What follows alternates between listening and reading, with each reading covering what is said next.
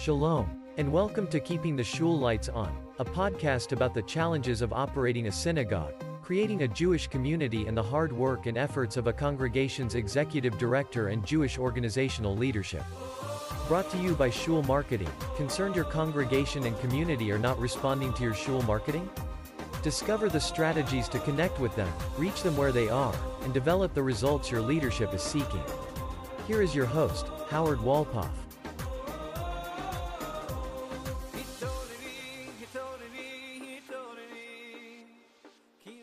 Welcome to Keeping the Shul Lights On, a new podcast and video conversation about life in the Jewish community through the lens of its leadership, the executive directors of synagogues, those that are involved in large-scale organizations that help promote Judaism, to teach people ideas and concepts that they may not be accustomed to, and to help them to bring them closer into the Jewish community.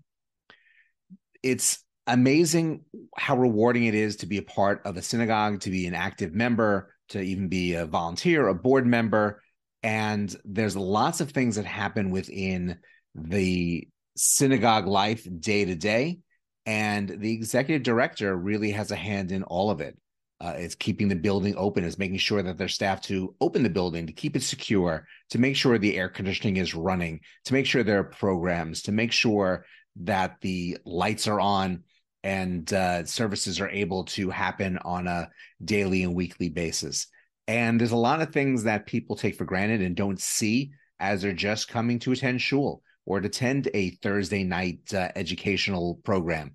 But this conversation will share a lot of the insight of what it takes to run a shul, why dues matter, and it goes to running a sometimes multi-million-dollar business that has a lot of bills that they have to pay, obviously electric bill, keeping the shul lights on, but it really makes it more meaningful to how much gets accomplished on a daily, weekly, monthly, and yearly basis at a synagogue. It's not just looking at the calendar and here's Pesach and here's Shavuot 7 weeks later, and we just had Purim and the high holidays will soon be here in September, October.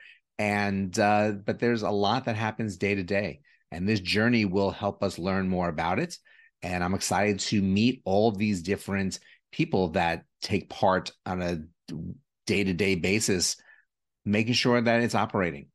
And we're going to learn a lot from them, from their experiences, from their insight, from the crazy situations that may occur in interacting with people on a regular basis.